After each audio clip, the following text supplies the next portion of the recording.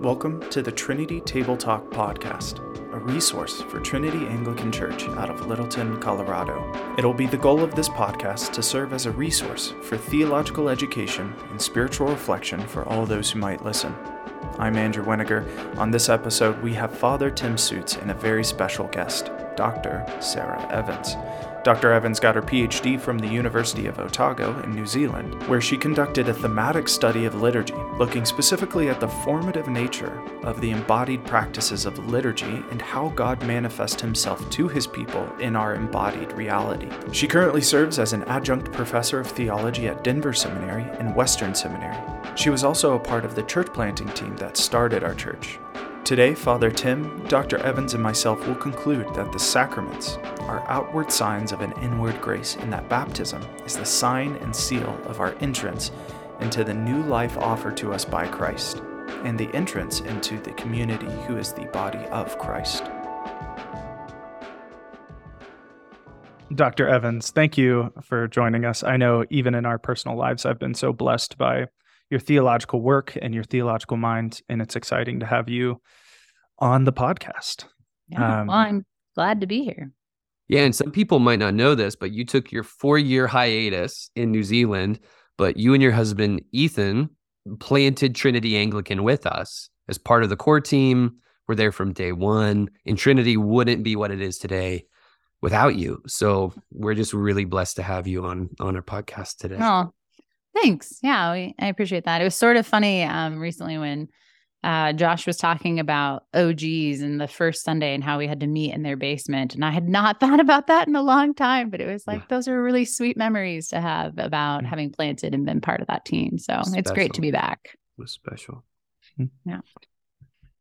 Well, let us get into the question for today. And as we approach the topic of baptism, I think it is appropriate to first ask the question, what is a sacrament? We've been talking about a bit of the history, the theology of Anglicanism, and now this other defining mark that so many of us who were foreigners to Anglicanism and then have come in to it, sacramentology or sacramental theology is a very new thing. So I pose that question to both Tim and to you, Sara. What is a sacrament?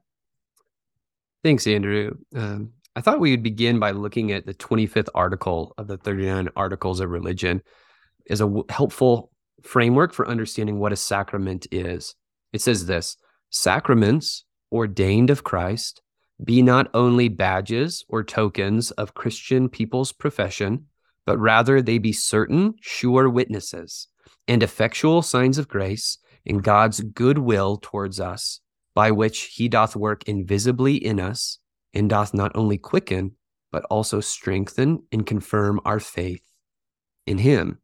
So what we see is fundamentally a sacrament is an effectual sign of God's grace. Often, if maybe you were raised as an evangelical, sacraments tend to be called ordinances, meaning that they're things that we do because Christ told us we had to do them. And they tend to be something that we offer to God. They're statements that we make to God. This is my baptism, my commitment to God.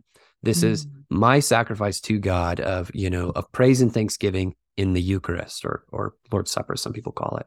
But fundamentally, a sacrament scripturally is God's promise of good favor, goodwill towards us.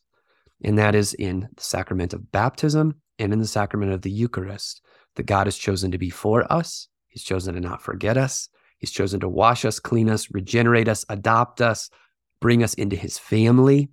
And what he promises, he does. So these are signs and symbols that actually accomplish what they promise.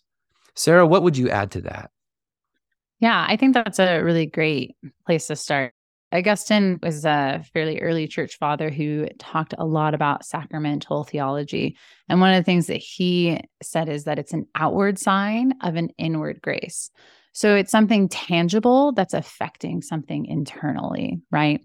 And I think that is such an important thing for us to keep in mind in terms of God's grace towards us, that his grace is affecting something in us, but also that he's gracious to us in recognizing that we're tangible, finite creatures And so he doesn't just give us some kind of mental concept to intellectually hold on to, but he gives us an action, a thing that we can hang our hat on, so to speak. It's kind of like an anchor for us that's really tangible. I think that's a really great gift that God gives us in these rituals and actions that we do. What do you think about this, Sarah? Is as adults, we think, as modern adults, we tend to think that we outgrow needing physical signs to think about things, right? I can purely live in the world of abstract ideas, but we don't actually grow out of that. In children, you and I are in this phase where we're raising young children, and Andrew, you're teaching all of our children in Sunday school in very incredible and helpful ways, is they really understand sacraments. Sacraments grip them, right? You know, one child, he was in trouble once, and he said, but I still want to go to the feast, right? And that's what his family called the Eucharist, the feast, because he understood this is a meal with Jesus, and it's a special family meal with Jesus. And because it was a physical sign, he could really wrap his mind around that. More than just the reality of, well, Christ is invisibly present with us. He could understand Christ is truly invisibly present with us in the meal itself. Yeah. And I think we see that with our baptism. My friend Rob Paris, who passed away, he would have a tradition where every year on the baptism celebration of his daughters, they would rewatch the video of their baptism. That's amazing. And I thought, isn't that a beautiful discipleship tool?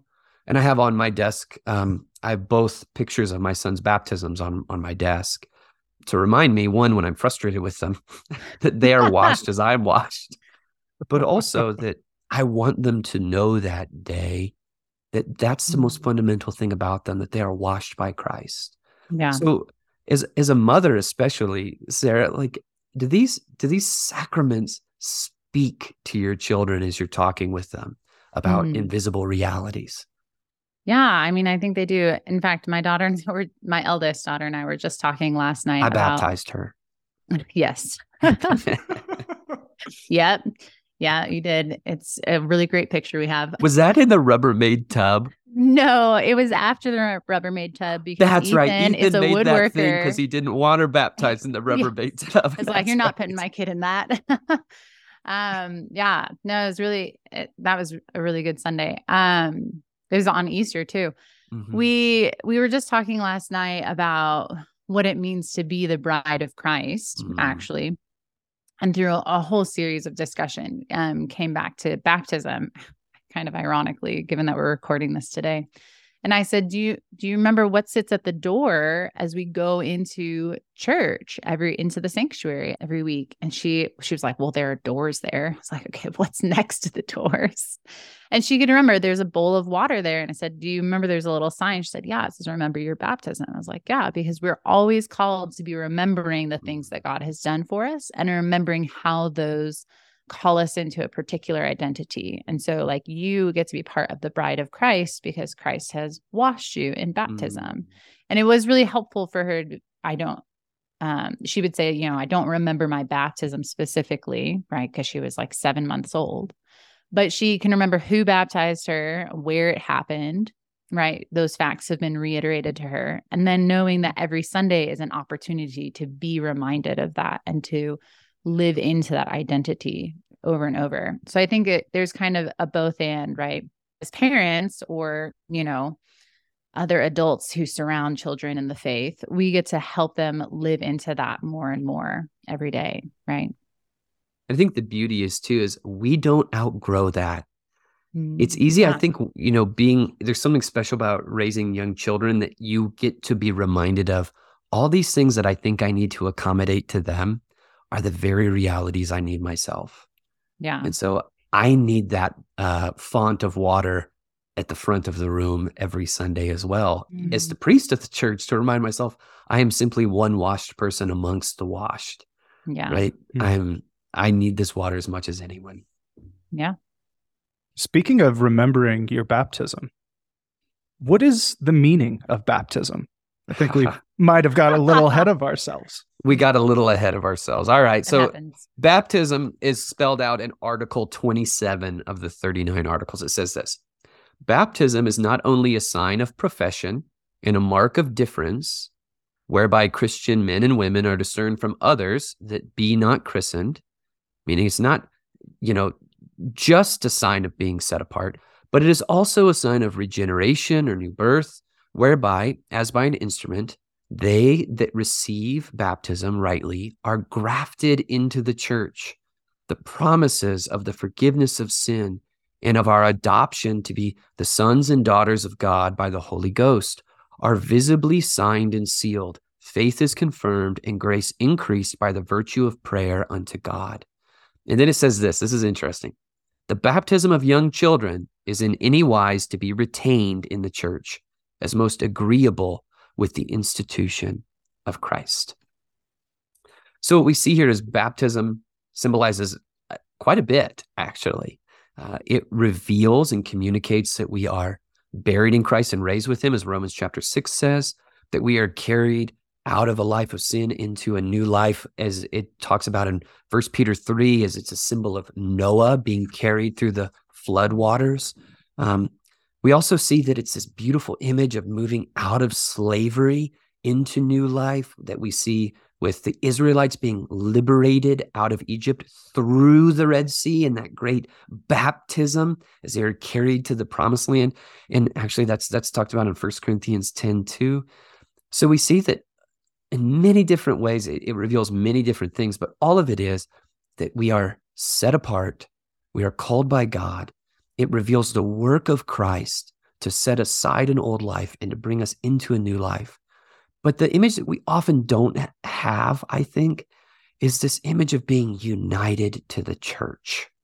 It brings us into the church. That's why 1 Corinthians 12:13 says this, for in one spirit we were all baptized into one body, Jews or Greeks, slaves or free, and all were made to drink of one spirit. This is the work whereby God says, these are my people. It's a marker of identity. Sarah, I know that that's a big part of your work in theology, is that reality of identity. How would you say baptism forms the identity of a person? Yeah, that's a really excellent question. So in our family, we talk about it in the sense of when our kids are born, they're born into a particular household, right? Our children all have the surname of Evans, right? That's who they were born into our family. And that comes with a particular kind of identity, right?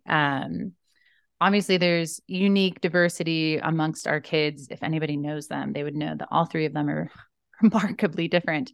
And yet there are certain things that are the same across the board. And that is because those are the things that Ethan and I value and that we are then trying to raise them up to value as well, right?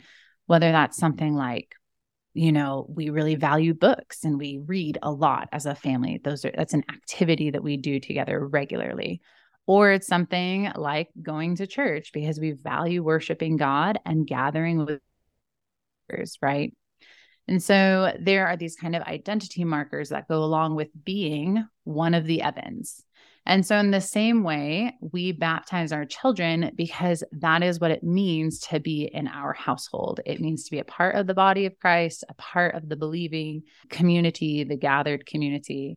And baptism is a sign of that belonging, right? It's an invitation to be a part of the people of God, just like circumcision was the sign of belonging to the community of Israel in the Old Testament under the first covenant, right?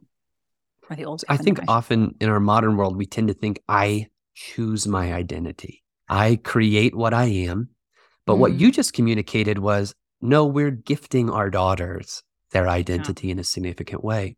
So I think this is a great segue to talk about infant baptism, because infant baptism is one of these components of our Anglican heritage, and I believe the historic Christian heritage that says you don't choose your identity.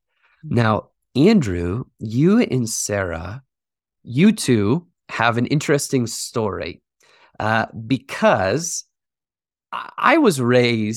I was baptized as an infant, right? So for me, this is just a part of my heritage. but you too came to a conscious decision to become what is called paedobaptist later in life, meaning that baptism should be administered to infants. I know that this is a question many people have in our church, many people struggle with. So what I'd like to do is I'd actually just like to turn the microphone to you two for a little bit and ask you, how did you come to this place? Coming from a credo, meaning adult Baptist position. Andrew, tell us a little bit of your story on this. I was an Anglican for quite a while before I was a paedobaptist, and I knew at some point I would have to reconcile those things. But I think it was actually a very roundabout way. When we talk about infant baptism, we talk a lot about the sign of the covenant given to us in Jesus Christ. I struggle with that word because I just previous history, previous exposure. So I had to come at that same concept from a very different angle. And a lot of it actually came from seeing it in psychology, seeing how the love of a mother and father actually create the beginnings of identity in a child, and how community does this as well. And then all of a sudden it starts to make sense that, like, as we were talking about a few episodes ago, Tim, we are made up of existence and essence. Part of our essence as human beings is the relationships we hold with people around us. Yes. So what does it mean when we exist to a community whose identity is that we're redeemed in Christ? And then I start to re-understand, this is what people mean by covenant community. And we can see this in a few places in Scripture, like 1 Corinthians 7:14. We have this example of one spouse, one believing spouse. Through them, the whole family is considered holy. And it's like, these relationships are constitutive of how God sees the family. And to use the description of circumcision was given to infants before they could ever profess faith or really enjoy obedience to God. And I think I got hung up on that quite a bit because, well, if circumcision was a sign of the old covenant, which you were born into, baptism is the sign of the new covenant, which you're born again into. But I think the logic there kind of breaks down because I am misunderstanding the role of circumcision. And you don't have to go very far to see that in the prophets over and over and over again. Do not just be circumcised, but be circumcised of the heart. It's an internal reality. And then all of a sudden we see a typology of the same sacrament that we've been talking about, of an external reality being connected to an internal grace. And then once that clicked in my head, I was like, I can now, without shame, without reservation, be fully Anglican. So let me help. So draw this connection for me, Andrew. You're saying in the Old Testament, what often happens biblically is if you're a convert, you're circumcised of the heart first, meaning your heart is drawn to God, you're cut off from the world, and you cleave to Christ. Well, Yahweh at the time, but we know that's Christ. But if you're born into the community, you first have a circumcision of the flesh, but then to be truly Israel, you have to be circumcised of the heart. So too, in the New Testament, if you're a convert, you're, baptized of the heart first. Your heart is renewed and washed, and then you have an external sign.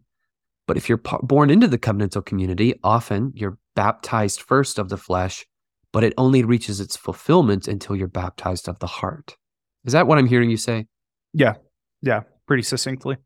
I think that would help me as well understand why I believed what I believed. I was born into this, so I guess I've always kind of assumed, I guess it seems to be pretty accurate. But that really helped draw the whole Bible together. Sarah, how about you? I remember when we first met, you were walking into Anglicanism. I think you were very much on the road, but you weren't raised as an Anglican. So what would that process look like for you to come to a place where you believed it was time to baptize Eliza? Yeah, that's a really good question. I actually had to give that quite a bit of thought because I think there were a number of different factors that played into it. So we were coming to this place, Ethan and I, while I was in seminary. And one of the classes I was taking, we were talking about different forms of knowing, and that there often are things that we know tacitly, right, that we couldn't maybe articulate. And a part of that then was also this question of how much does anybody need to know, or what do we need to know before we could say, like, that is a sufficient amount that you know and understand and can articulate. And so now I will baptize you, right? Because I grew up Baptistic, non-denom largely, some charismatic influence. And so there's this focus on giving a testimony about how you know Christ, your commitment to him, and then being baptized. And it really came to this place of thinking through all that and saying, but actually, I think a lot of times we belong before we can articulate belief, right? So our children belong in our family before they can articulate what it means to be one of the Evens, right? And even me, I grew up as a missionary kid, and I would say that I knew I belonged to Christ before I was baptized at the age of 12. But I just couldn't put words around that, right? But that didn't make it any less true. So I think there was kind of that shift in my understanding of what it meant to belong, what it meant to know and to believe, right? And then kind of along with that, a couple of other factors. One, there's this question that I was really wrestling with of what is even going on in a sacrament? So when we talk about a sacrament, even today, we've really talked about the Latin kind of understanding, the Western understanding of the sacraments. But the Eastern Church talks about sacraments as a mystery. And it really struck me that there is so much going on by God's grace that we don't actually know and we can't actually speak to and we aren't in control of. And we needed to be open to that, like with our kids. And then in that, kind of like what you and Andrew were saying, of allowing it to be God's promise to us of something that he is going to bring into fulfillment and into fruition, right?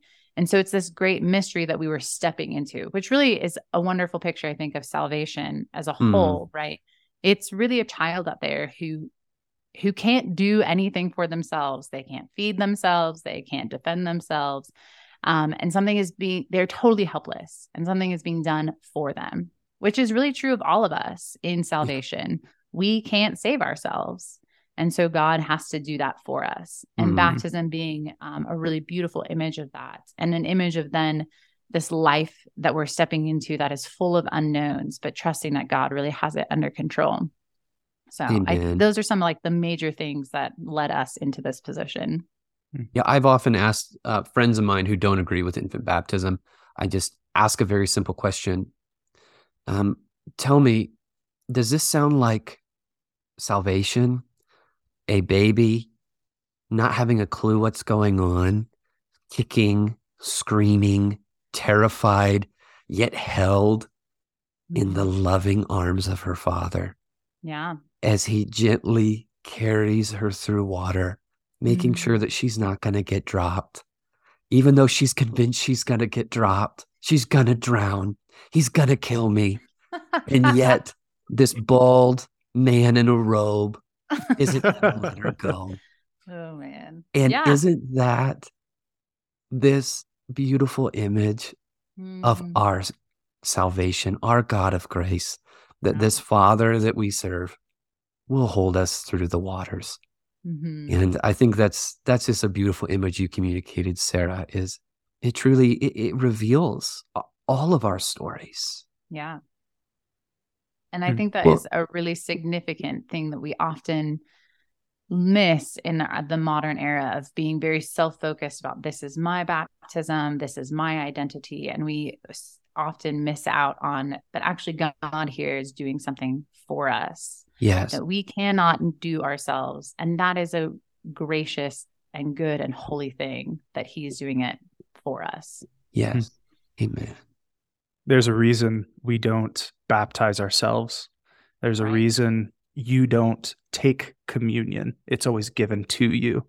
And that's even seen, the first two people to receive communion are the priest and the deacon. They serve each other to demonstrate that exact point. Well, I think that's a great place to end this episode. Thank you, guys. Sara, thank you so much for being on the podcast. Sara. Yeah, I'm happy to be here. If anybody wanted to hear more of your wonderful theological insight, where might they do so? Yeah, so I actually have a podcast. It's called The Key, and the website is thekeypodcast.org. And I there do like 25 to 30-minute episodes on teaching systematic theology. So I'm actually an adjunct professor at a couple of seminaries, and I basically take my lectures and I make them a little bit more approachable, a little more practical, but still, I hope, rigorous and theologically astute, and put those into episodes for people who want to learn more about God and the faith, but aren't able to attend something like seminary. And I also do occasional episodes with my eldest, which we call The Little Key. And we talk about theology and God, because I think a lot of us don't have resources and don't have training. And we feel intimidated about talking about theology with our children or with non-believers. And so it's just a way to be like, look, this is what we do in our house. And it has bumpy days and good days, but it is possible and you can do it too. So yeah, I'd love to have people come listen. It's a good time, I think. It's a great podcast, Sarah. I've been really blessed by it. Well, thanks. Agreed. Thank you for joining us on this episode. We hope to see you in the next one. For more resources or information about Trinity Anglican Church, please visit trinitylittleton.com.